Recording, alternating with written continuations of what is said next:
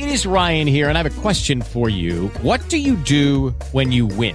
Like, are you a fist pumper, a woohooer, a hand clapper, a high fiver? I kind of like the high five, but if you want to hone in on those winning moves, check out Chumba Casino. At ChumbaCasino.com, choose from hundreds of social casino-style games for your chance to redeem serious cash prizes. There are new game releases weekly, plus free daily bonuses. So don't wait. Start having the most fun ever at ChumbaCasino.com. No purchase necessary. VGW Group. Void where prohibited by law. See terms and conditions. 18+. Movie Chumps, episode 16, Knives Out. Let's get after it. When people get desperate, the knives come out. This is a twisted web. And we are not finished untangling it. Not yet. I keep waiting for the big reveal. All of them lied to me. There is one guilty party behind it all. You know something. Spill it. Oh my God. Tell me what happened to my grandfather. I think you have something you want to tell me.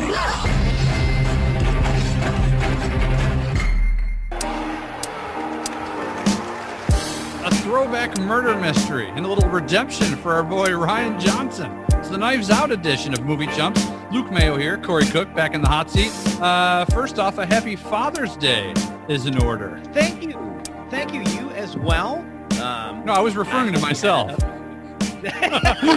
Oh, you're a father too. That's right. I forgot about that. What happened on Sunday for you? No. Yeah. I had a great Father's Day. It was very nice. Relaxing? Relaxing. Went out, had breakfast. Son got me a gigantic, I'll show it to you. This thing is huge. Best dad ever mug. This is like the size of my head. So I have enough coffee to last me until the end of time. You're going to be all hopped up for this pod. Hopefully that's filled with coffee right now. It was an interesting weekend because not only was it Father's Day, it was also my anniversary too. So and wife got me this, got me a Fitbit. Nice, man. You know, I'm starting to eat. Actually really started to eat a lot healthier this week. I'm down to half a pound of fudge for breakfast now. Just one garbage plate this week. Yeah, just one garbage plate. Are you doing like the 10,000 steps thing? I'm trying to, but it's almost impossible with what I've been doing for my work. You know, I'm down here all day long with training and stuff. So it's hard to get it done. I'm trying, and then working out, I usually try to do it at night, but it sucks because sometimes I'll get working out and then I can't get sleep because I'm working out late. That's why I want these freaking gyms to open back up. And it looks like they're not going to open back up after the latest Cuomo announcement, which kind of stinks. Yeah. And no movie theaters for now, which we were just talking about before hitting the record button, where I feel like theaters could probably do a good job of keeping everybody safe and socially distanced, but apparently the powers that be don't think so.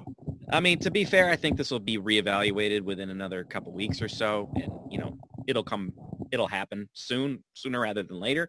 But it is a little disappointing because both those things were supposed to open up in phase 4, and phase 4 is happening, just not without those. So that's the bad news.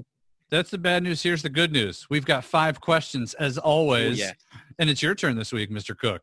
It is indeed, sir. So I will take it away. I'm nervous. So, first question. Yeah, I sent you one earlier by text that I was just joking around. It was one of those Bang Murder Mary ones with like Miss Marple, Hercule Poirot, and Sherlock Holmes, but I was just joking. That's not really a question. And the answer is obviously Bang Hercule Poirot. So absolutely.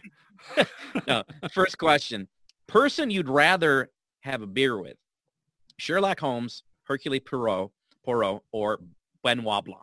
That was easy once you got to Poirot, because we're big Poirot fans in this household. My wife has read literally every Agatha Christie book, and she loved Knives Out because of those books.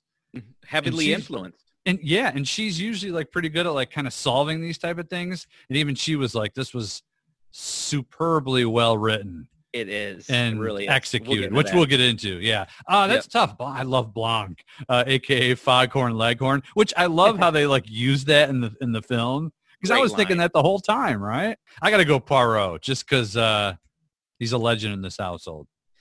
I'm going to go with Benoit Blanc, only because Sherlock Holmes feels like a cold fish. I don't know if he'd really be into it. He's kind of a dick.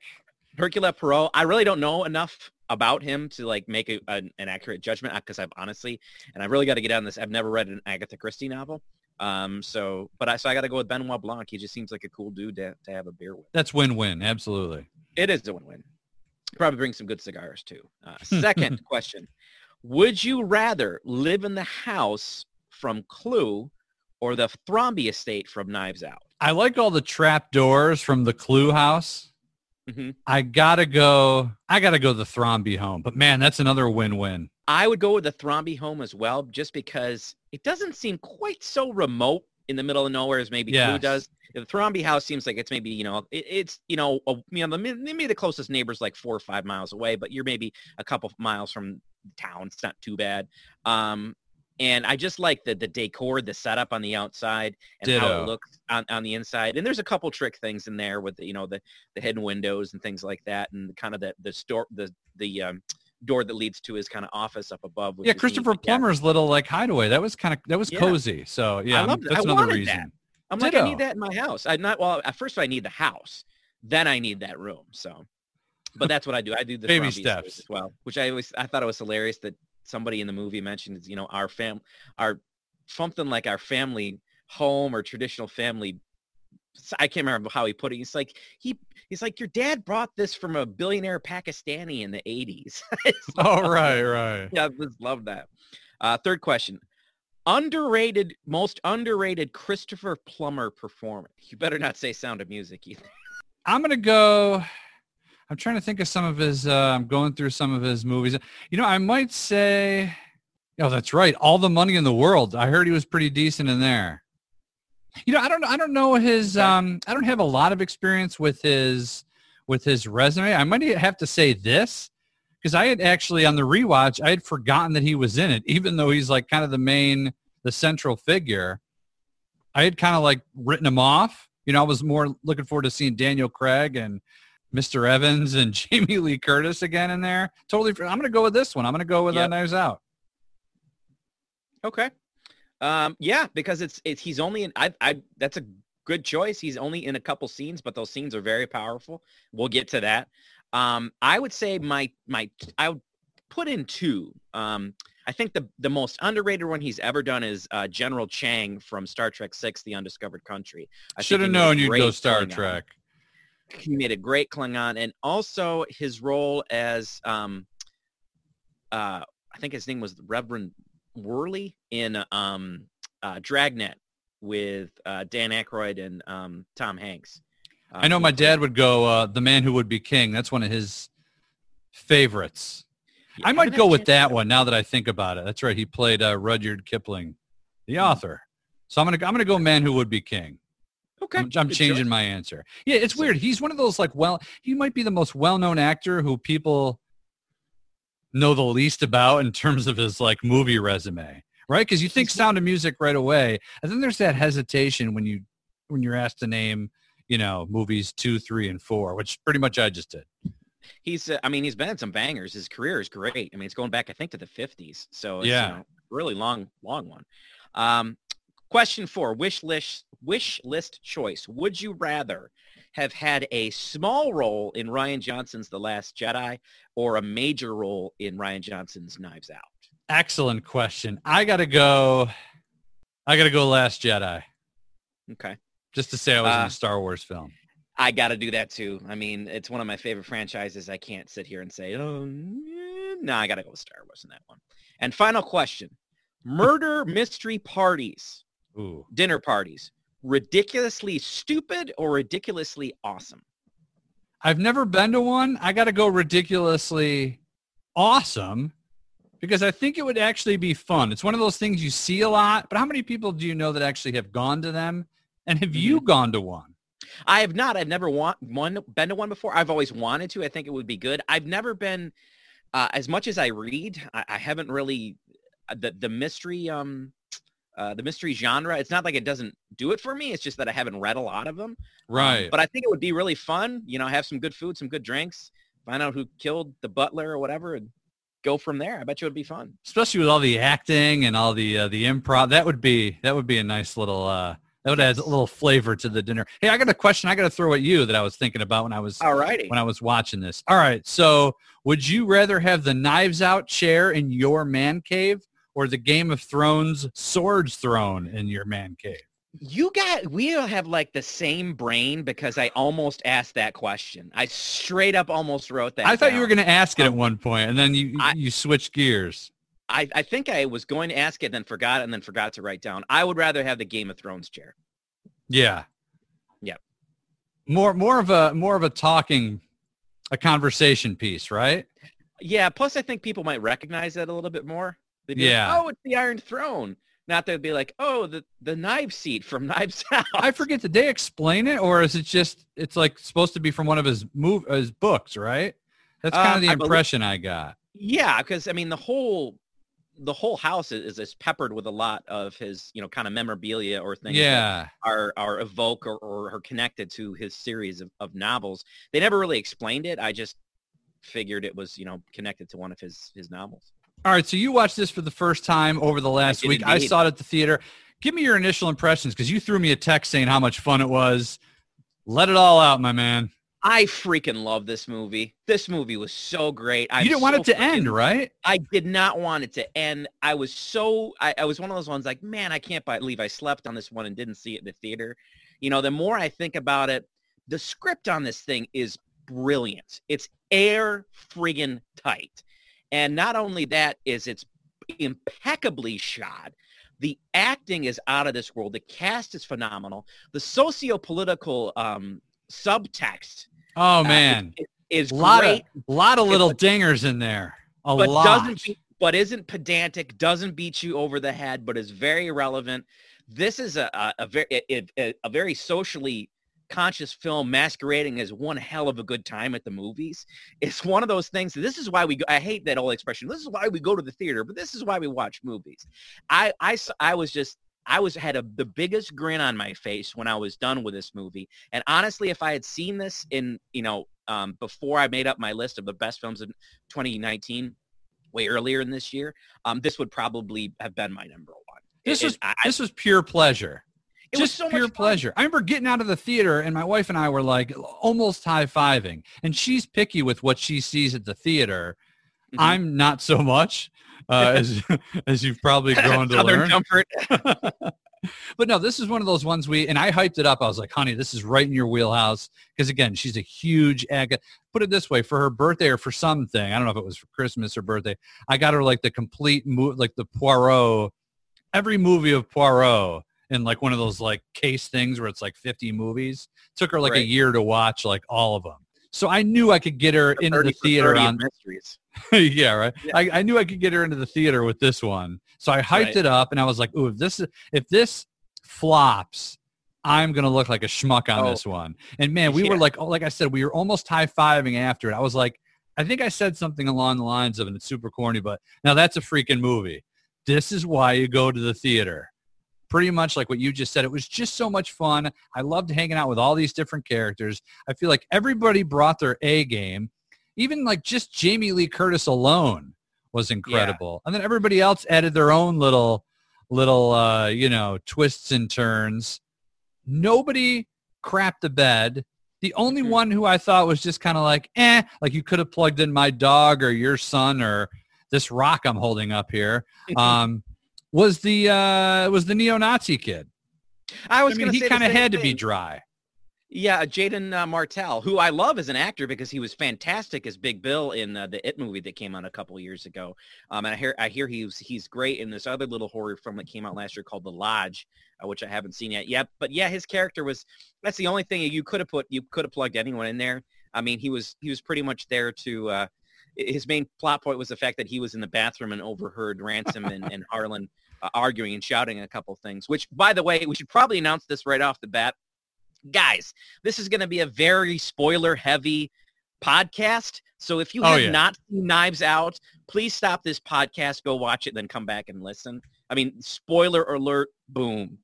And I hate to say it, but this is probably one of the few films that I can think of offhand where even if we do spoil it for you and we tell you, and you're going to find out who killed who, or if anybody was killed at all. It's still worth watching, and it would still be like, it's one of those movies, even though you know everything about it, you still got to see it to really get that magic. And it's one of those ones that I felt like after I watched it, I feel like I could watch this movie 10 times and pick up something new every single time. That's why I think it's going to hold up. Yeah. Because the layers. Yes. The little, there's so many little beats in this, you know, whether it's Benoit Blanc, like hitting the piano the keys note on the piano, which I felt like I have to go back and watch it again, but I felt like every time he hit a piano key, that was somebody saying a lie. At least that's what I took away from it. And they were recording it. So I wonder if maybe that was, and they didn't really explain why he hit the keys, but I wonder if because what's his name? How do you pronounce his name? Lakeith Stanfield. Yeah. Who played it straight, but he played it straight in a kind of an impeccable way. But I wonder if that's why he hit those keys. Like you said, it was a lie. Was it supposed to throw off the interviewee and then maybe also signal to himself later on that, hey, this is something to be aware of? It could be because he's Benoit Blanc is a master private investigator. Maybe he was just kind of composing that in his head. I'm not sure.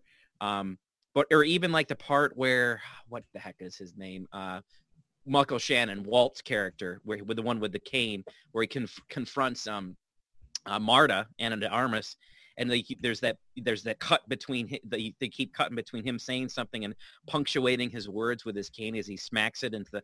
There are so many just beautiful little things in this movie that it's like you said, I felt like high-fiving someone when I was done. The difficulty, it's not only just writing this kind of like knot of a plot, I think it's actually making it work on screen. Rian Johnson, responsible for both. I don't care what you thought of The Last Jedi. He totally redeemed himself in this film. Am I wrong on this? Not at all. I mean, and I'm a fan of The Last Jedi. And I am too, so I shouldn't say redeem himself. But if you were hating on The Last Jedi, this totally makes up for it. I mean, I hate to say this, but there's some people that came away from The Last Jedi and were like, this was a horrible script. Rian Johnson was terrible at writing this. If you come away from Knives Out thinking Rian Johnson is a terrible screenwriter, you're an absolute moron. Because this script is airtight. It's like almost there's like no holes in this thing. I am just blown away by how good it is. I mean, he was developing this thing back as far as 2005. Started to write it a little more after Looper came out in 2012, but then he got obviously the opportunity to go with Star Wars The Last Jedi. But it's just so well crafted. I mean, you don't see this kind of movie anymore. For one, you don't see this kind of whodunit. It just is kind of has fallen out of favor for the most part. But he makes it exciting. He makes it entertaining. He makes it relevant. From top to bottom, it's just so good. And there was supposed to be another Poirot starring Kenneth Branagh that was supposed to be coming out this past year. And all of a sudden it just like disappeared. They moved it ahead. I remember like Googling it, couldn't figure out why. I wonder if it had something to do with Knives Out and maybe kind of like maybe the scuttlebutt in Hollywood and how good it was. And I wonder if maybe, the studios were like, look, why don't we move this film to another season? From what I understand, Death on the Nile, which is supposed to be the next one, I believe it was supposed to come out this past summer. Fall. This coming fall. Was this past summer? Well, obviously everything's upside down right now. Right. With this. So, but yeah, and this could, who knows? I mean, this might harbor in a new generation of whodunits again, which wouldn't be too bad. Especially with this sequel in the works here. Hey, I got to throw this question out. Where do you stand on Daniel Craig's accent? The whole Bayou. I'm going to defend it, but I understand the blowback. I think it's good. I enjoyed it. He's done a Southern accent before. I forget what I forget what movie it was that came out a couple years ago where he did that. And he's actually done it a couple times, I think. Quantum Solace was the film. Hammy. Yeah, that was it. No, it's a little bit hammy. It's a little bit like Foghorn Leghorn, as Chris Evans Ransom says to him in this. But it's also kind of like smooth bourbon, isn't it? You just kind of get wrapped up in the rhythm and the cadence of this man's accent. And I'll tell you right now, it's kind of one of the endearing charms about his character. I could watch a television show on Benoit Blanc. And I'm so glad he's going to be the centerpiece of the sequel. Yes. Yes, he's the focus. They're writing another one with him in it. You know, the Thrombies aren't going to be a part of it. But I'm just like, man, dude, I could watch a TV series with this guy. I could watch, you know, I hope they do 5 or 6 movies. If they're as well written as this, they're going to be a treat. By the way, Death on the Nile. Oh, go ahead. I was going to say Death on the Nile is still scheduled to come out this year, October 9th. Okay. That date hasn't changed.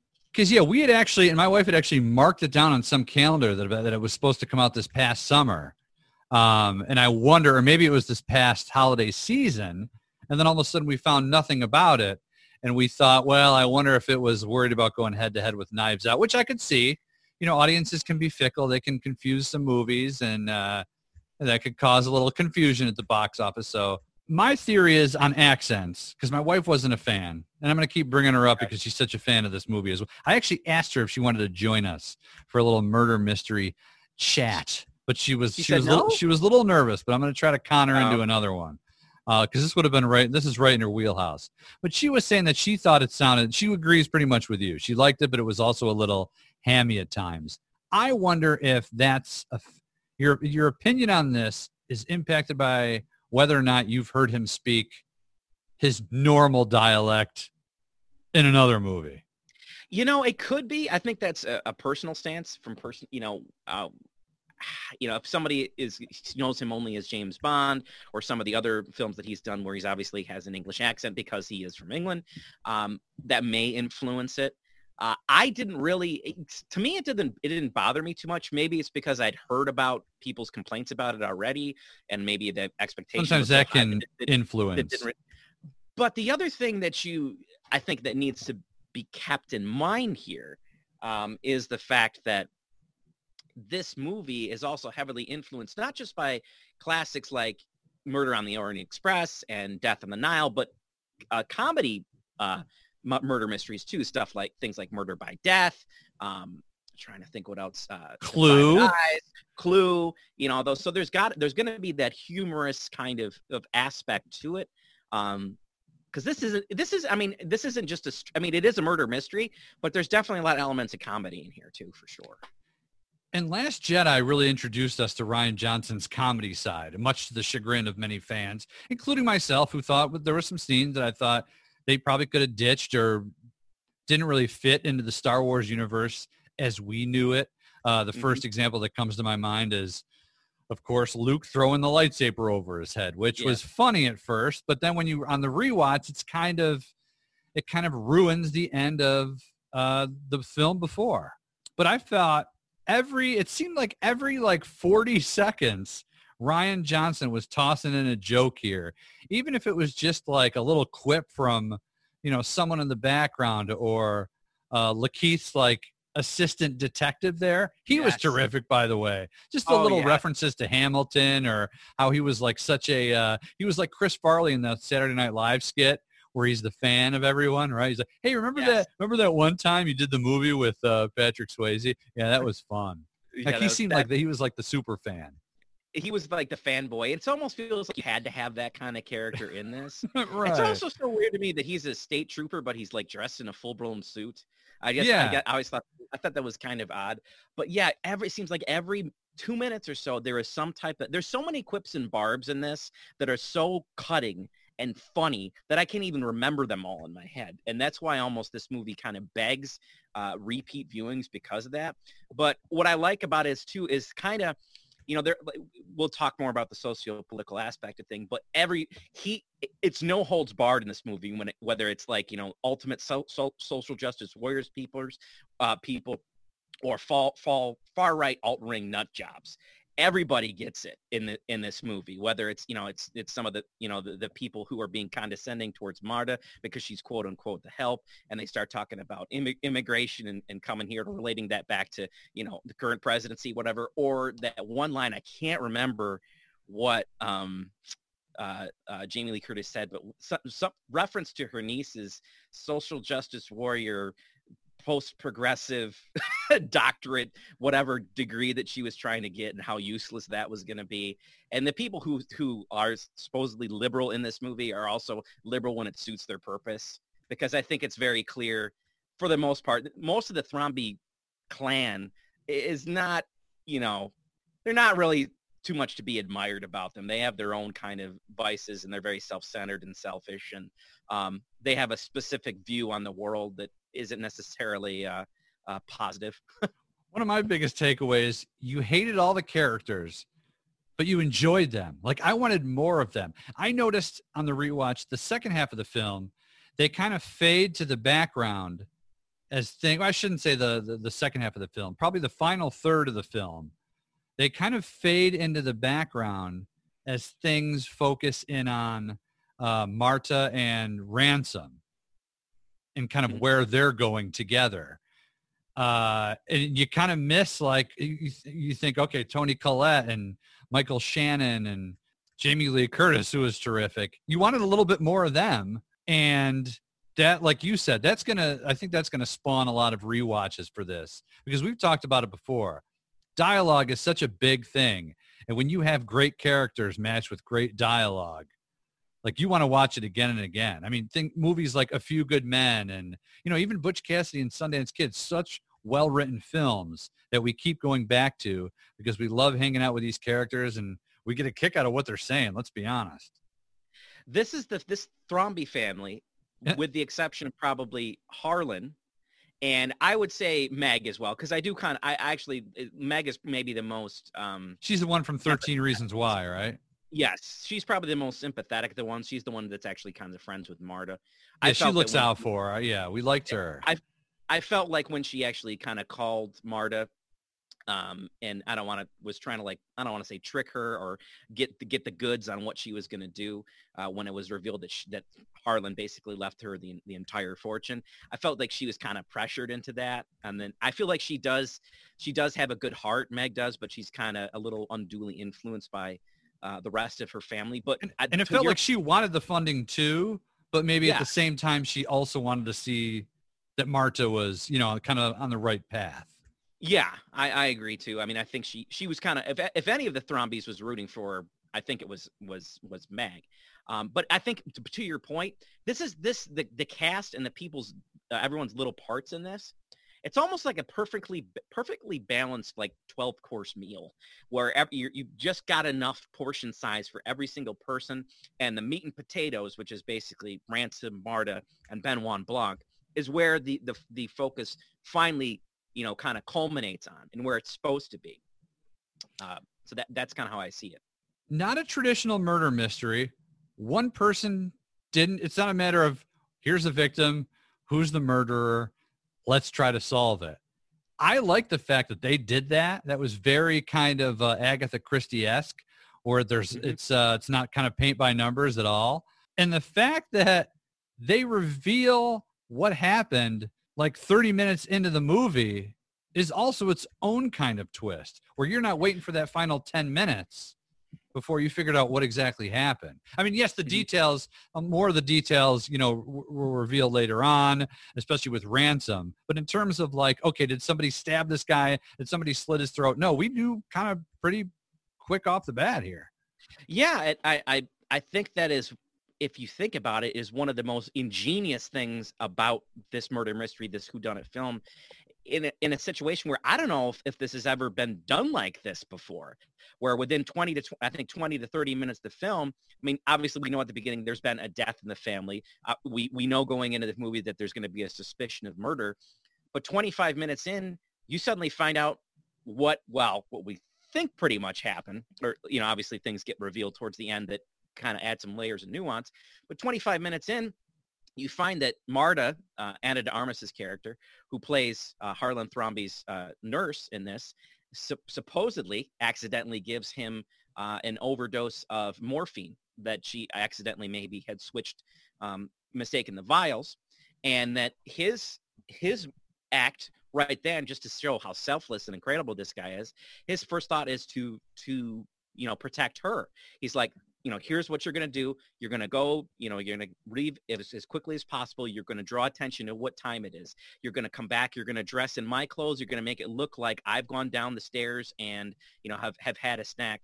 Meanwhile, he goes and slits his own throat to make it look like it was a suicide, because all he was thinking about in that moment is kind of protecting her, because even though she's in the country legally, her mom, who's been in the country for years, is not. So he's, his first concern is about that. But yeah, you find out almost immediately that Ana de Armas was, well, it turns out not responsible for this, but we'll get to that, that she was supposedly the murderer, even though it wasn't obviously by intent or anything like that. And then everything kind of spins or spirals from there. And then when to come to find out that Harlan basically left $60 million, the house, the publishing company, everything to her, I mean, that just kind of complicates things even more. One thing that really I noticed with, not an error, but a little nitpick, if you will, with Harlan's plot was his idea of Marta coming downstairs and him saying, okay, Michael Shannon will be on the porch, he'll be smoking, and he'll see you. I don't know if that's necessarily bound to happen. Like, he made it as if it was a must, like it was definitely going to happen. It's kind of a small pick, but I remember thinking, like, no, she could have walked. You would have to get his attention somehow. I don't know if he would necessarily be looking in the house. I know that's just a very small thing. That's probably like the smallest thing that I really, the only really bone I have to pick with this film was just that little small touch. I thought they should have thrown like a simple line in, like, look, if he doesn't see you, make some noise or knock on the door and walk away and wave so Michael Shannon thinks that was Harlan. I don't know. Something about that just kind of rubbed me the wrong way.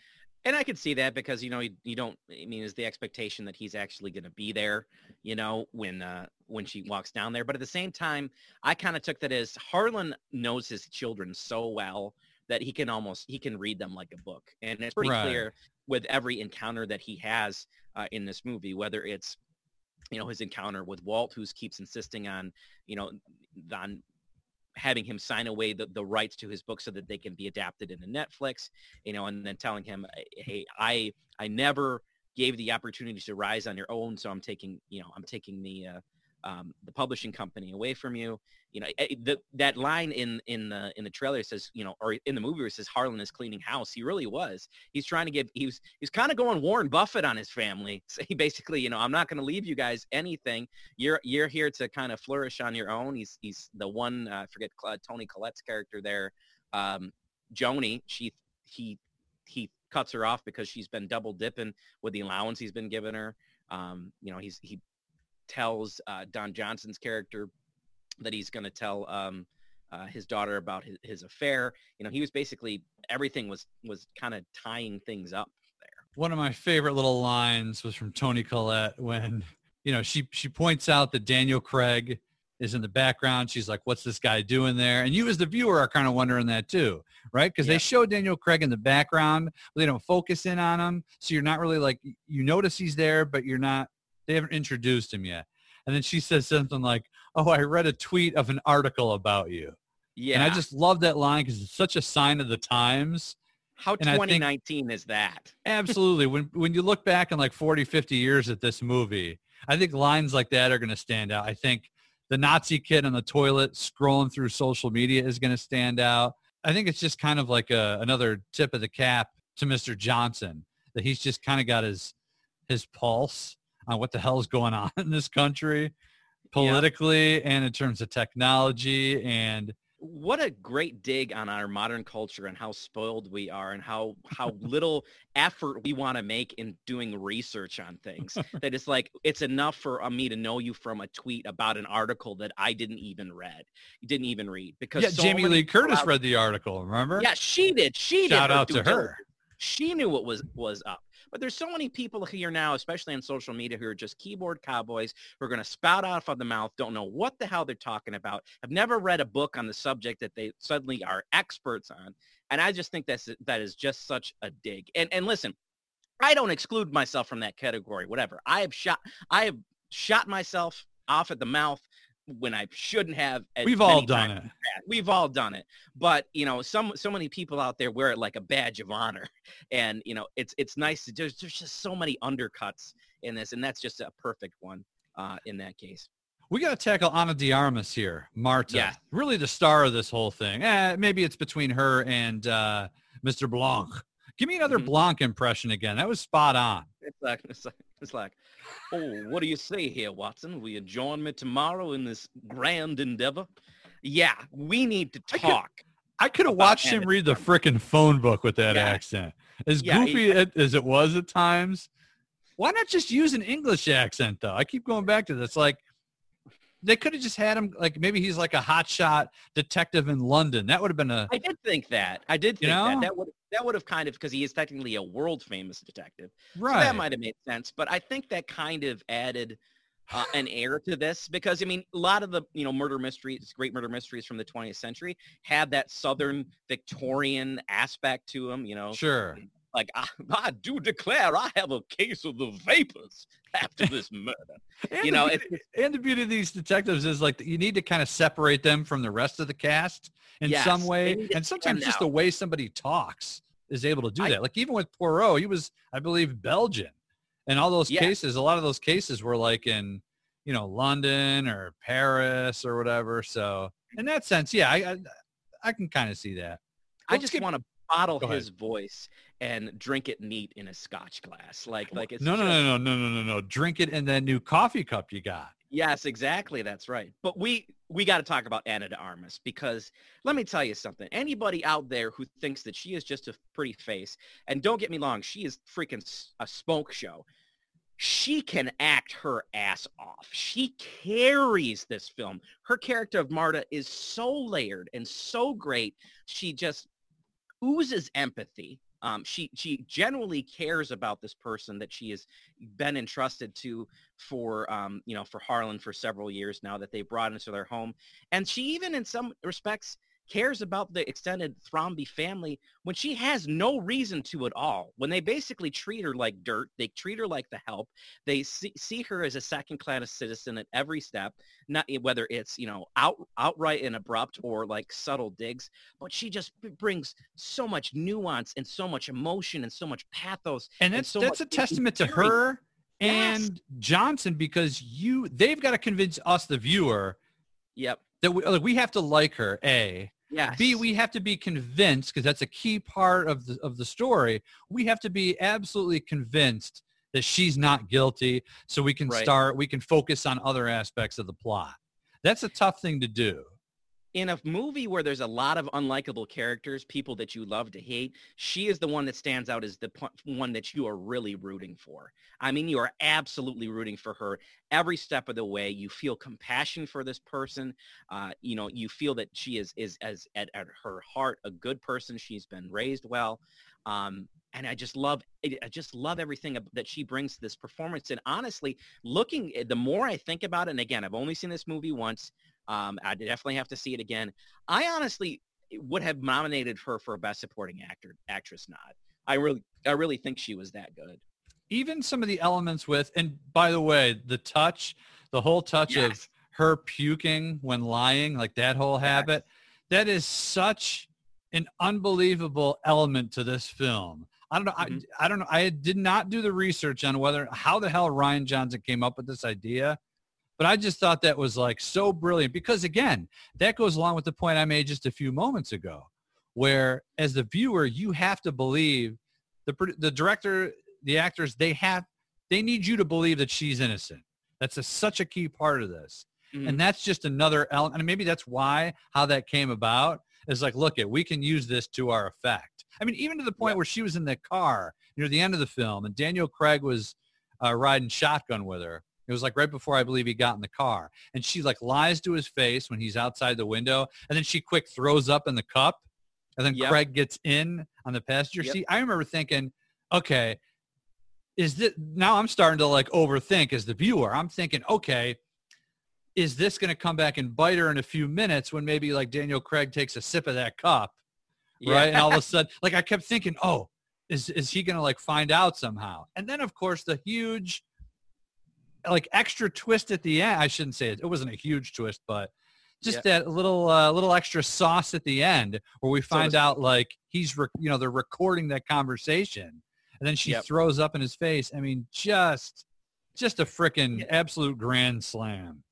This is such an interesting and well done plot device. Yes, mannerism for a character that just works. It's so odd. Such an odd choice, but it works so well. Right. And here's why it works well. This could have easily been a grossed out humor type of situation. Where it's like almost like a repeated gag, no pun intended, that just keeps coming back over and over again. But they never show her actually physically throwing up, like anything like where you see vomit, until the very end of this film. It's almost very kind of like hidden. She's trying to hide it from other people. And again, that kind of increases the suspense. Like, is she going to be caught in her lies? But it's such a perfect build up to this, where at the end, because we find out that Ransom basically this whole time had tried to been orchestrating everything to, he burns down the building where all the blood samples are, because he's the one that actually had switched the stickers for the medication that she was injecting. He ends up actually killing I forget what her name was, the kind of the housekeeper there, and then she gets arrested. Ana de Armas finds her in that room. They sent her to the hospital, and then she's fighting for her life. She gets the call while they're interrogating Ransom, and she says, "Oh, okay, yep, she made it, good." And to say that basically right now, hey, it's going to prove out that you tried attempted murder on this person, and then he confesses to the whole thing, and then she like a baller just throws up right in his face, and I was like, yes. And a little misdirection too. You almost forget the whole puking plot device. Mm-hmm. So you're not even thinking like, oh, is she telling the truth there? Was she lying? You're just kind of course you believe her because you like her and you've trusted her throughout the last 2 hours. So when she does upchuck, you're totally thrown off. And I think that works really well. There was one part too where they're on the porch. It's her, Blanc, Lakeith Stanfield, and Stanfield's partner. And at one point she gets up like to throw up, and what I thought was super realistic is Lakeith's kind of playing it straight here, right? He's been playing Bud Abbott this whole time. Yeah. And all of a sudden he kind of gets up and he's like, oh shit. Like even he seemed like surprised. It's like that this was actually a thing. Right. Like he was thrown off. I really enjoyed that little touch there. I loved their two little characters there. Noah Segan playing Trooper Wagner. Noah Segan is playing Detective Elliot there. They kind of played off each other nice. And it was so funny because Lakeith Stanfield's character doesn't seem like he was into murder mysteries much. It's like, I never read anything by this guy pretty much, but the other guy's such a fanboy. But they're Keith Stanfield's character much different than the character he had in Uncut Gems. That's for damn sure. But that guy's a force. He's a good actor, hands down. But it's amazing to me how intricate this plot is, with the fact that Ransom basically intended to make it look like Marta killed Harlan in the first place, and then he never expected the fact that what happened would happen, and Harlan slitting his own throat. And the way that Daniel Craig's character of Benoit Blanc kind of breaks things down at the end, where it's a voiceover cutting back and forth between what actually and he's rolling up the sleeves and taking off the jacket away. Oh, brilliant. It's very much a Clue ending in that point, in terms of like how things were shot, how things were edited together. And it just comes together so great.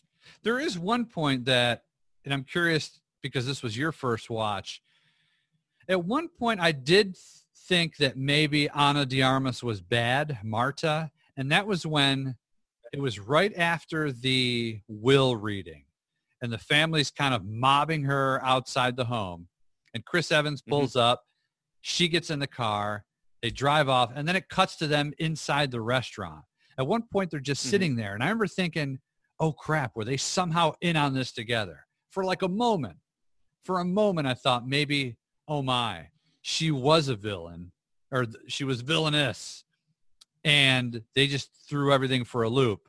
But then when you hear their conversation, you hear what Evans is kind of trying to pull, throwing a little finesse in there, then you realize that, okay, she's still the good guy. She's still the one we're kind of rooting for. And we talked about it before. It's one thing to write a plot like this. That alone is extremely difficult. But then to like just execute everything. It's so well executed, this film. Like, I'm really disappointed for the people that kind of just shrug this movie off and say, yeah, murder mystery, I liked Clue, and I'll give it a shot one of these days. No, give it a shot now. Watch it yesterday. Yeah, seriously. But you hit the nail on the head. It's one thing to write this stuff. It's another thing to have proper execution. It's got to work. It's got to work. And not only that, the people that your cast of characters, your actors have to buy into this. They have to believe that this is something that could potentially happen. Because I think this is why this movie rings true and is so entertaining, is because you could actually see something like this happening. Yes, it's the movies. It's a little far-fetched, but there's enough logic and reason and connection there that you can understand it, build off it. It's entertaining from that aspect. But I never, to your point, maybe it's just how good and empathetic and relatable Ana de Armas's character of Marta had become, is that it never even entered my head that she might be double-crossing them or that she might be evil. I felt very early on that she was, aside from Harlan, one of the good souls, so to speak, in this entire movie. Yeah, and that was the only time for maybe like a few moments, maybe like 15 seconds, I thought, oh, was she in on this? And then you realize from the conversation. You know, I find rather fascinating is Harlan, such a good guy, right? We all like him. He couldn't like pop out one respectable child in all of this. Like, well, maybe it was Neil who died. Yeah, who knows? True. That's his, Joni's or Toni Collette's character of Joni. That was her husband who passed away. Yeah. And here's what's weird. And maybe this is just my mind thinking too. I was like, man, how do you not sell the rights to your books? I thought that too. Yep. I just, I don't get that, because I guess it's the money thing, and he already had enough money, and maybe he just wasn't into television movies. And, certain writers are very proprietary to their novels and don't want to have any adaptations. I mean, what's his, the classic novel, Catcher in the Rye. What's his name there? J.D. Salinger. He like had it in his will and stuff. He doesn't ever want any adaptations of his books and anything like that. That was the one thing that just kind of, I was like, why do you, it just felt so old man shaking his fist at a cloud type thing, but I kind of get it at the same time. But yeah, it's almost a demonstration of his children are moochers that never really done anything for themselves. I mean, even Jamie Lee Curtis's character of Linda took $1 million loan from her father to, start her real estate business. I mean, she's obviously a mogul in her own, but that's how she got her start. And everything just kind of is given and expected. There's this almost the idea of being owed something just because you are who you are. You come from the family that you come from. And one of the things that, my parents taught me early on was this world doesn't owe you anything. You got to earn your keep and, get what you get. But that's, again, that's playing into more of the socioeconomic dynamics of this movie, which aren't overt, but the message is definitely there. And Jamie Lee Curtis, very, very likable in this, despite what you just talked about in terms of these characters needing to be owed something. But even that touch near the end where she gets the letter. Yeah, she gets the letter. That was kind of like all right, screw Don Johnson. We're gonna help Jamie Lee Curtis out a little bit, and the look on her face, and that nice little with the disappearing ink, right? Like the magic ink. Well, that's the thing that's great, isn't it? Is about how everything in the script ties together so well. Very early on in the movie, she drops a throwaway line. It's like, Dad always enjoyed his games, and if you could play his games correctly, that was kind of your in to having a relationship with him, and her husband there, Richard, Don Johnson's character, finds this note because he had threatened, a couple of the nights before the night that he killed himself or was murdered. He had said, if you don't tell him, I will, and had written a letter. He finds that letter, and it's supposedly blank. But that whole idea of playing games doesn't come back until the end when she's smoking a cigarette, and she purposely puts the lighter behind the note to reveal the hidden ink. So obviously it's something that she'd done before, and you see that just crestfallen look on her face that he was had been cheating on her. And I definitely felt some empathy for her in that case. And I love how in like the next scene you see Don Johnson with a giant shiner, but there's a black eye on his right eye. Oh no, so I don't remember that. Did he? It's implied that she duked him in the face. So I noticed that. I kept thinking that the baseball was going to have some kind of magic role. They kept showing it. They showed it a lot. A lot of times. I think it was a red herring, but I agree with you there. I keep thinking there was Blanc picked it up a lot. Yeah. Didn't he throw it for the dog like a couple times? Did he throw that for the dog? And then they showed it a few times on the desk. We kept thinking that, my wife and I kept thinking maybe there was like some kind of recording device in there. And then all of a sudden they were going to pop it open. But no, it's just like a simple baseball. But yeah, I enjoyed that. What did you think of, the more and more I think about these characters, I don't know if yes, they were unlikable. But I enjoyed being around them. I don't know if it was like one of those you love to hate them type of things, but the more I think about it and reflect on it now, yes, none of us wanted them to get any piece of this pie, right? Like we didn't want them to get the money, but at the same time, I do feel I'm just in general empathetic person. So I did feel some empathy for everybody.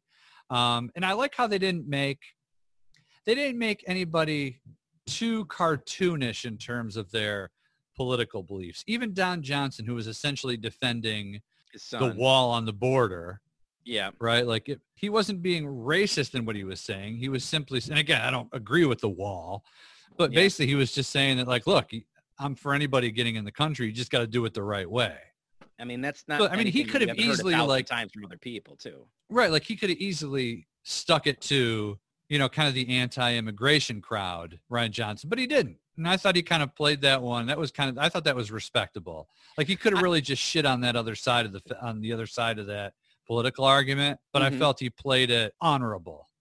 I did too, and I felt like what I felt like was when they were having some of these conversations, and I don't want to have people think that this is stuff that went on for 10, 15 minutes at a time. It would maybe less than a minute here or there. It was more kind of like, this is kind of a relatable. This is a conversation that I'd either been involved with or been privy to hear, or something that happened at my Thanksgiving table. It's not anything that we haven't, seen before.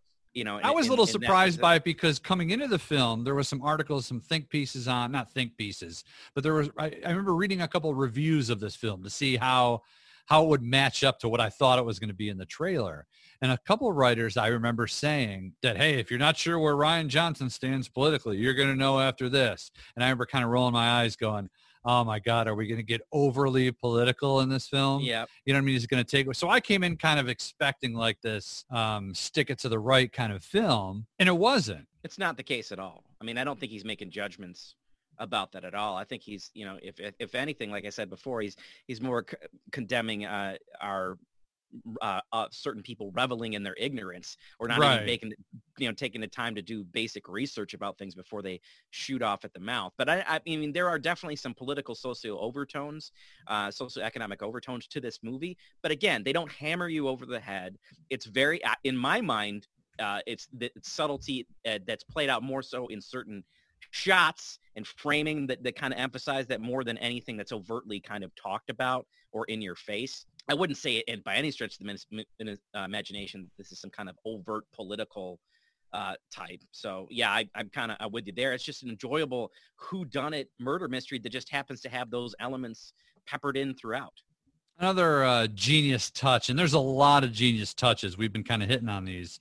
And like you said, there's almost too many to name. If you were taking notes during this film, you'd have to just kind of throw down the pen and go, all right, I'm going to miss the movie if I keep writing down. Yep. Because it was like even every shot. I mean, not since, for me, some of Stanley Kubrick's films or Spike Lee's films was I that in tune of what the director was doing. So many important shots. But one little touch that I liked was how when they were talking about Marta, they kept mentioning how she has like a different home country, right? Like at one point, Don Johnson says like Costa Rica. Another time they say she's from like Brazil. Like it was pretty much, there was like 3 or 4 She's different from Colombia. Latin American countries, which, Yeah. you know, I enjoyed the, you know, the stereotype of the stereotype here. Yeah, they don't care enough really to find out. Oh, well, they don't. She's Right. from some South American country, you know, Guatemala, you know, Guadalajara. Well, they're all the same, right? You know, you kind of get that attitude, which at times is it's so funny because it shows like the veiled racism there, almost like the ignorant racism, but at the same time it's very funny because it's playing off of that and pointing out to how almost ridiculous that they keep changing what they think what country that she comes from in this case. But you said it perfectly when you talked about Rian Johnson's direction in this. And I hate to keep rehashing what, you know, The Last Jedi. You can't come away from Knives Out and thinking that he's not a top-notch director. Every single shot, every single scene has purpose, has form, has relevance, has connection to the overall flow of the story itself. And you can credit that a lot. The direction is only as good as Steve Yedlin's cinematography, only as good as Bob DeCassie's editing.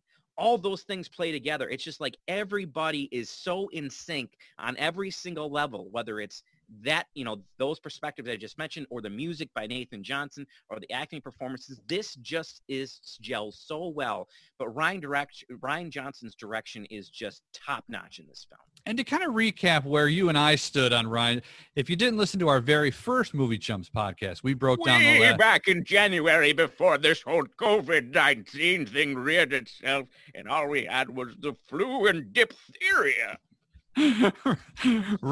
Rise of Skywalker was our debut pod, and we kind of, you and I were on the same page in terms of we both loved the film, but we admitted that we wanted more from Skywalker's character in terms of like that final, like, we got Vader whooping ass at the end of Rogue One. Yeah. Let's admit, we all kind of wanted that, regardless of how you feel about this film, we all wanted a similar scene with Luke Skywalker. We hadn't seen him in action in so many years, and we finally got the chance, and then we don't really get it. We see heroism on his part, but we don't get that incredible fourth quarter Jordan, like, heroic scene. Other than that, though, and I'm kind of recapping, other than that, we loved what Rian Johnson did. His creativity was like a beacon in The Last Jedi, and I think it's all coming out of the bottle in this film. You hit it on the head. There's just so many factors coming in here, so much nuance, so many different characters, and the fact that he was able to juggle this well and have it work, it's pretty impressive. Do you have any quips about this? Do you have any head scratchers? Anything that really kind of jumped out at you during the watch where you said, I don't know if I'm really buying this, or not really sure why they did that? Oh, and by the way, that about the Netflix thing, I think the reason why they didn't, I think they threw that in there on purpose. They didn't want profits from, you know, basically the book rights, right? Like movie rights, Netflix rights. Probably because then Michael Shannon would have had money, and therefore he would have no purpose with the whole will reading. By the way, by Frank Oz. Nice yes, little, I did. I was going to mention that if you weren't, Frank Oz with that nice little reading there. I noticed that right away. I was like, I'm pretty sure that's Frank Oz. And then I looked it up. I was like, yep, that's definitely Frank Oz. Another big cameo in this, which we'll get to. No big head scratchers for me. What I will say that I just absolutely loved is the final shot of the film. Where you just see Ana de Armas's character of Marta standing up on the balcony above everybody else and looking down at, you know, the whole Thrombey family that was on the floor. And they all turn their heads. On the ground, and they all turn their heads, and she just lifts that coffee cup that Harlan was holding at the beginning, or having at the beginning. You saw at the beginning of the movie that says, "My house, my coffee." And and then it cuts to black, Knives Out, and I just had the biggest grin on my face. I was like, that is so perfect. And you're just like, boom, there it is. Yep. Slam dunk at the end. Don Johnson, we haven't really talked about. Man, really nice seeing him again. I watched The Watchmen on HBO. Right? Yeah. So really good. Holy cow. The Dr. Manhattan twist that's one of the better twists that I can think of in the last, probably the best TV twist since, I would say, The Red Wedding. episode. Game of Thrones. Did not expect the Watchmen series that we got on HBO to be as slam dunk awesome as it was. But I love that John Johnson has had a bit of a comeback in the last couple of years, in some small, movie roles, in some other, small TV roles. He was great in a movie a couple of years ago that was a fantastic called Cold in July. If anyone's never seen that before, take a look. It's great.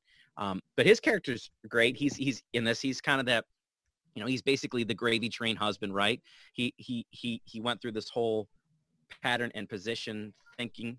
He kind of goes along for the ride in this case. He's, I don't want to say the trophy husband, but he knows where his bread is buttered. He knows he's supposed to be getting that certain amount of money in the inheritance when Harlan Thrombey passes. And, just to go ahead and be a dumbass and cheat on his wife like that. I had no sympathy for him either. And we got to talk about, Christopher Plummer's character is great at composing mysteries because he can see through everybody's bullshit. He's a good detective in and of himself, how the way that he basically finds these things. And I just love the fact that his character's name, Harlan Thrombey, the name was taken from a choose your own adventure book that Ryan Johnson read when he was a kid called Who Killed Harlow Thrombey. Come on. From 1981. Yes. Oh, and not terrific. only that, I found out that the title of the movie, obviously they reference it, this is where the knives come out. And they, their knives are present throughout the entire film, even in that chair. He got it from the Radiohead song, the 2001 Radiohead song called Knives Out, which really, it has nothing to do with the topic at hand or the movie or anything like that. I have friends that adore Radiohead, but I don't have a whole lot of, other than a little Kid A back in college in the radio station. Everybody had Kid A. Yeah, right. That's Kid A was in heavy rotation. You and I both worked at the Point. It was what? we were spinning that disc a lot over there.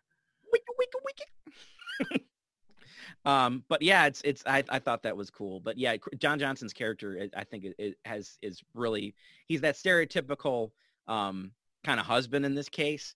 But he's great. Everybody adds something to this. It's a great gumbo. Joseph Gordon-Levitt with the cameo. Did you read about that? I just happened to notice it today when I was doing some research that he had a cameo as a voice. I believe it was during like the cameo. podcast, right? Like at the beginning of the Marta's like sister or something was like listening to the crime pod.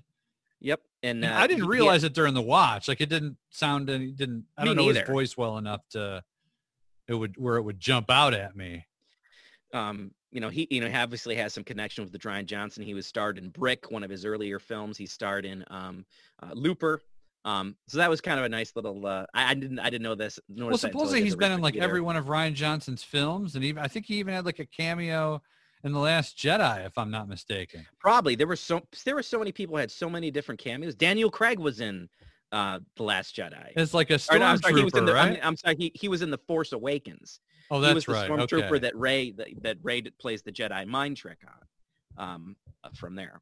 But I can't wait to see him reprise this role as Benoit Blanc. I can't tell you how much I just loved this character. That could be a weekly, like that could be like a, NCIS type of throw him in there. Like I'm tired of the same old. I mean, even Columbo, I thought it was pretty annoying where, especially one more thing. Have we discussed this? What? Columbo. It drives me nuts. For the first time I watched a full episode, and his episodes, by the way, are like movies. It's like an hour and a half. Like the Columbos were always like essentially movies. So I watched the first Columbo. I actually sat and watched from beginning to end, soup to nuts, as they say. Yeah. Within the last couple of years, I really enjoyed it. I loved how, as a viewer, you see, and this is going to tie in, bear with me. I love how you see how the murder happens. And then it's a matter of how is Columbo going to solve the case? That's essentially like the flow of Columbo's, as opposed to like other murder mysteries where you know as much as the detective at times, right? Like you don't know, you're learning as they learn. This time it's different. But then it hit me that Columbo is pretty damn annoying with his, oh yeah, one more thing. And he tries to be a little too slick, and he's almost weaselly with all that. Like, oh yeah, Corey, one more thing. You mentioned that on Sunday night you had macaroni and cheese for dinner. But how come to cheese? Cut the crap, Columbo. Just what are you asking? Like, what is it that you want to know? That, and it got to the point where I watched another episode with my wife. Halfway through, we were rooting for the villain because we were so annoyed at Peter Falk's tactics. Not the case here with Blanc. Like, from the get-go, you want this guy to solve it. Yeah, and you almost feel like this was almost, you could say it almost feels like it was ripped from an actual book, even though it's not. And I think that's just a testament to how well written, again, that this script is and how well written this character is. And again, I'm just so psyched that we're going to see him again at some point. And I like the detective. Oh, go ahead. I was going to say, because this movie surprisingly made a hell of a lot of money. Budget was only $40 million, which is pretty impressive considering the cast that was in this. There were some heavy hitters, especially Chris Evans. And it made $40 million budget, made $309 million worldwide. And it was, steadily in that top 5 for weeks at a time, but just because it had such good I have to think word of mouth helped elevate it. It had to have been, because I don't think that many people were that, cooked about a freaking murder mystery, in a mansion in New England. But I think word of mouth, I think just little things like dudes like you and I telling 3 or 4 buddies, you really got to see it. This is the real deal. I think what really started to, like you said, the word of mouth aspect and one person telling another person kind of snowballing. I really think what built momentum for this film is when it debuted at TIFF, the Toronto Film Festival, last September. A guy I used to work with at the Joe Blow website, Chris Bumbley, he's been there for 10 straight years. And he watched this, and his review was just stellar. He's like, this is the most fun you'll have at the movies all year. And I just remember feeling that, hearing that buzz from then on out until the movie came out, and then even, after the fact. I thought that was, I think that had a lot of forward momentum. And I just, this next thing that I learned about Knives Out, I saw this a little while back, just kind of blew my mind. It's just how, we've talked about how Rian Johnson's fingerprints are all over this entire movie, from, like you said, from soup to nuts. His hands are just basically in every aspect, whether it's the editing or the music or the cinematography. It's all perfect. Even, I found, right down to the Blu-ray cover, because how about this for some happy horse shit? You know how Blu-ray covers often have that cardboard thing on the outside, right? So you slide out the plastic actual container. Well, the way that it's set up for the Knives Out Blu-ray on the cardboard thing is that there's a big kind of like circle cut out in the cardboard in the middle. If you take the cardboard and flip it around and put it on backwards and you look at the back cover of the Blu-ray, the circle is right on Chris Evans' character's ransom. Now that's a nice little twist. It's a nice little touch to show you. Wait, do you have it? Is that how you know? I don't. I saw this on the internet. So somebody's like, said something like, in case you didn't think that Rian Johnson thought everything out perfectly, and then he just takes it off, flips it on back, puts it down. I'm like, outstanding, mind blown. Yes, well done. The special features have to be tremendous. I would love to hear. There's got to be like 5 or 6 commentaries I would love to freaking check out. I want one with just Rian Johnson. It's got to be insane. Like all the little things. I would just love to sit down and peg questions at these guys. Like, all right, what'd you do here? Was this improvised? Yeah. Like, how much was improvised? How much was direct? And you know from just like you and I have been reading about Hollywood for decades now. When these guys got this script, when Jamie Lee Curtis, Don Johnson, pick your favorite actor in there, you know damn well when they got this script, 3 pages in, they were like, boom, I'm in. I'm all in. And the great thing is that when they were reading the script and they were in the process of making the movie, they even interviewed some of the actors. They said, we tried to poke holes in Rian Johnson's script. Like, we'd come up and say, what about this? And he's like, oh, well, this is explained with this. He's like, it was Teflon. Whatever we came up with, he had an explanation for that made perfect sense. You know, and there's a reason that he got nominated for Best Original Screenplay. And honestly, listen. I forget that he win it?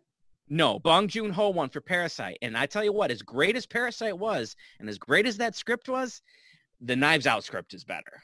It has to be. I just started watching Parasite. Off my Vudu?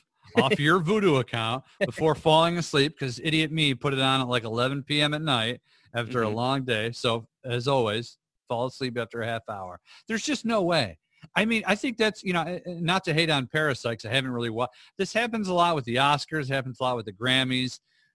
We pick like this kind of this dark horse, this like Cinderella story, and we kind of ride it.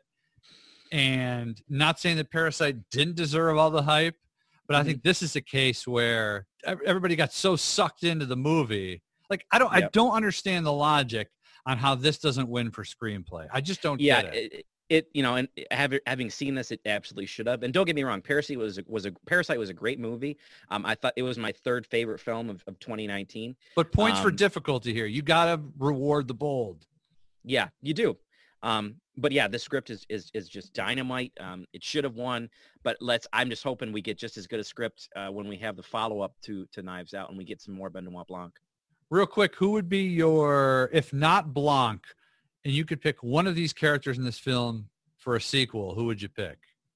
I would bring back Marta as like maybe some, you know, as like her his sidekick. She was almost kind of his Watson in some ways. I'd love to see the sequel actually be set in Benoit Blanc's like, I don't want to say hometown, but home area, like in the South, like in Louisiana or wherever he's from. The Bayou. Final thoughts on this. I'm going to call it a modern classic. In my top 10 of the decade. Just loved it. I can't wait to watch it again. And it's just such a blast, and I had a blast talking about it. And now I think it's time that we addressed some two major losses this past week in the film industry, in both Joel Schumacher and Ian Holm. Schumacher, I feel bad because we were just ripping on him in the last podcast and how he, you know, screwed up Tim Burton's kind of dark noir-esque Batman films. But he's been getting credit for really doing well with that third film, even though everybody agrees that fourth one, Batman and Robin, was pretty much a toilet bowl of a superhero film. But we got Lost Boys, one of my all-time favorite films, which we got to do somebody's got to do a damn podcast on. Halloween, so much October, we're doing that one. That's definitely one when we do October. No, it's weird. His movies have nothing to do with each other. There's not like a whole lot of tie-ins. I'm sure there's some think pieces on how there's some like themes. I'm not really buying it. His movies are all over the damn board, but he knows how to make a buck at the box office, or he knew how to make a buck at the box office. He did, you know, long career, 80 years old, gets a lot of shit for Batman Forever and Batman and Robin. But and I've given him shit, and he does deserve shit for those films. However, he has made some amazing freaking movies. I mean, Falling Down is excellent. Lost Boys, you mentioned. Flatliners is a good film. There's a great movie he made called Tigerland that was a Vietnam pick with Colin Farrell that was excellent. He made two amazing John Grisham adaptations in A Time to Kill and The Client. Also a really dark, twisted one with Nicolas Cage with 8mm. But I mean, he has such an interesting career. I mean, he wrote Phone Booth. I really enjoyed. I saw that at the Strand in Brockport. Underrated gem, really good. But I mean, he wrote The Wiz. Was one of the. I mean, he has been an openly gay person in Hollywood his entire career and made no bones about it.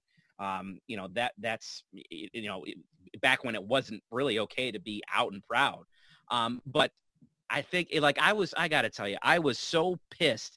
You know, as much as I've shit on him before for Batman and Robin and Batman Forever, he's made some other movies, the ones that I mentioned, that go so far and above what he did with the bad, you know, how badly he did with those Batman movies.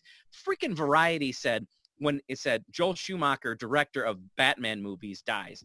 I'm like, dude, that's like saying Orson Welles, voice of Unicron from the Transformers movie, dies. I mean, you don't associate the two worst movies that arguably the two worst movies that he ever did, with somebody who's made some fantastic films that stand the test of time. He's a tough one to headline. I would almost say, gosh, I know. Like, I mean, for me, I'd say Lost Boys, falling down, Batman director Joel Schumacher dies. That would be it for me. Yeah. You can mention Batman, but don't have that be like the sole headline. I mean, I don't think that that's the movie he wants to be remembered for by any stretch of the imagination. Yeah. So that, the great director. And Ian Holm, I'm surprised by his resume. I was kind of surprised by, other than Alien and Lord of the Rings, I didn't know a whole lot else on his resume, but he's another guy who's kind of been in the game for decades. One of the great character actors of all time. Chariots of Fire, he played what's his name? Sam Musabini, I think is the name, was nominated for Academy Award for that, had some great little roles in some Terry Gilliam films from the 80s and Time Bandits and also Brazil.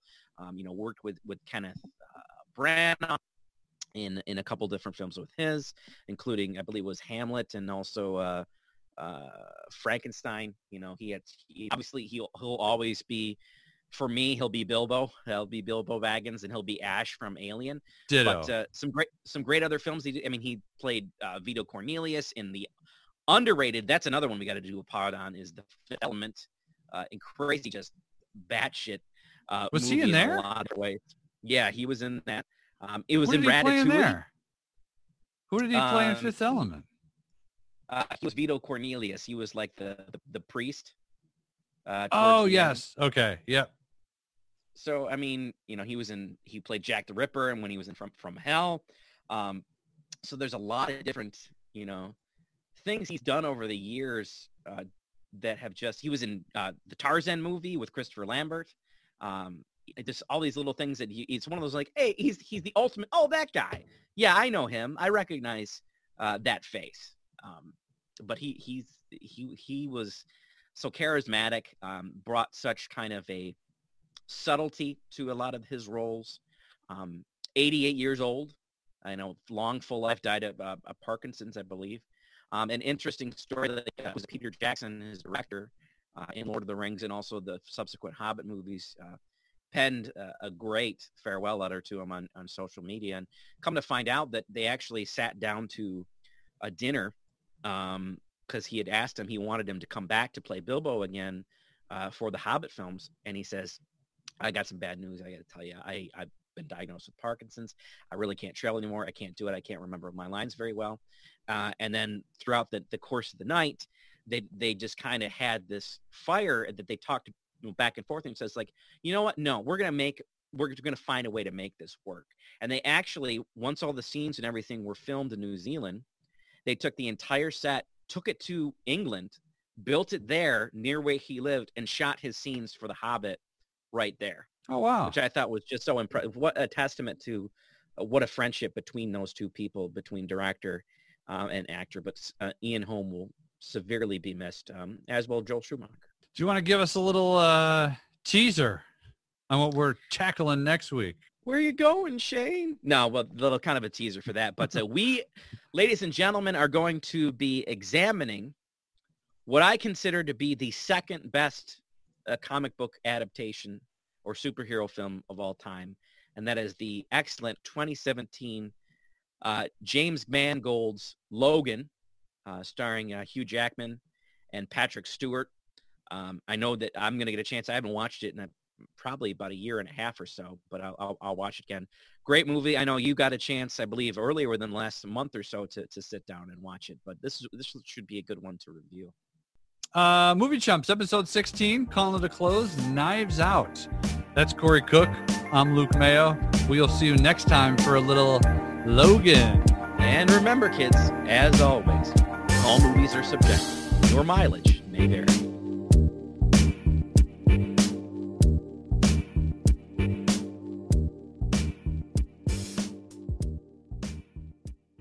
With Lucky Land Slots, you can get lucky just about anywhere. Dearly beloved, we are gathered here today to... Has anyone seen the bride and groom? Sorry, we're here. We were getting lucky in the limo and we lost track of time. No, Lucky Land Casino, with cash prizes that add up quicker than a guest registry. In that case, I pronounce you lucky.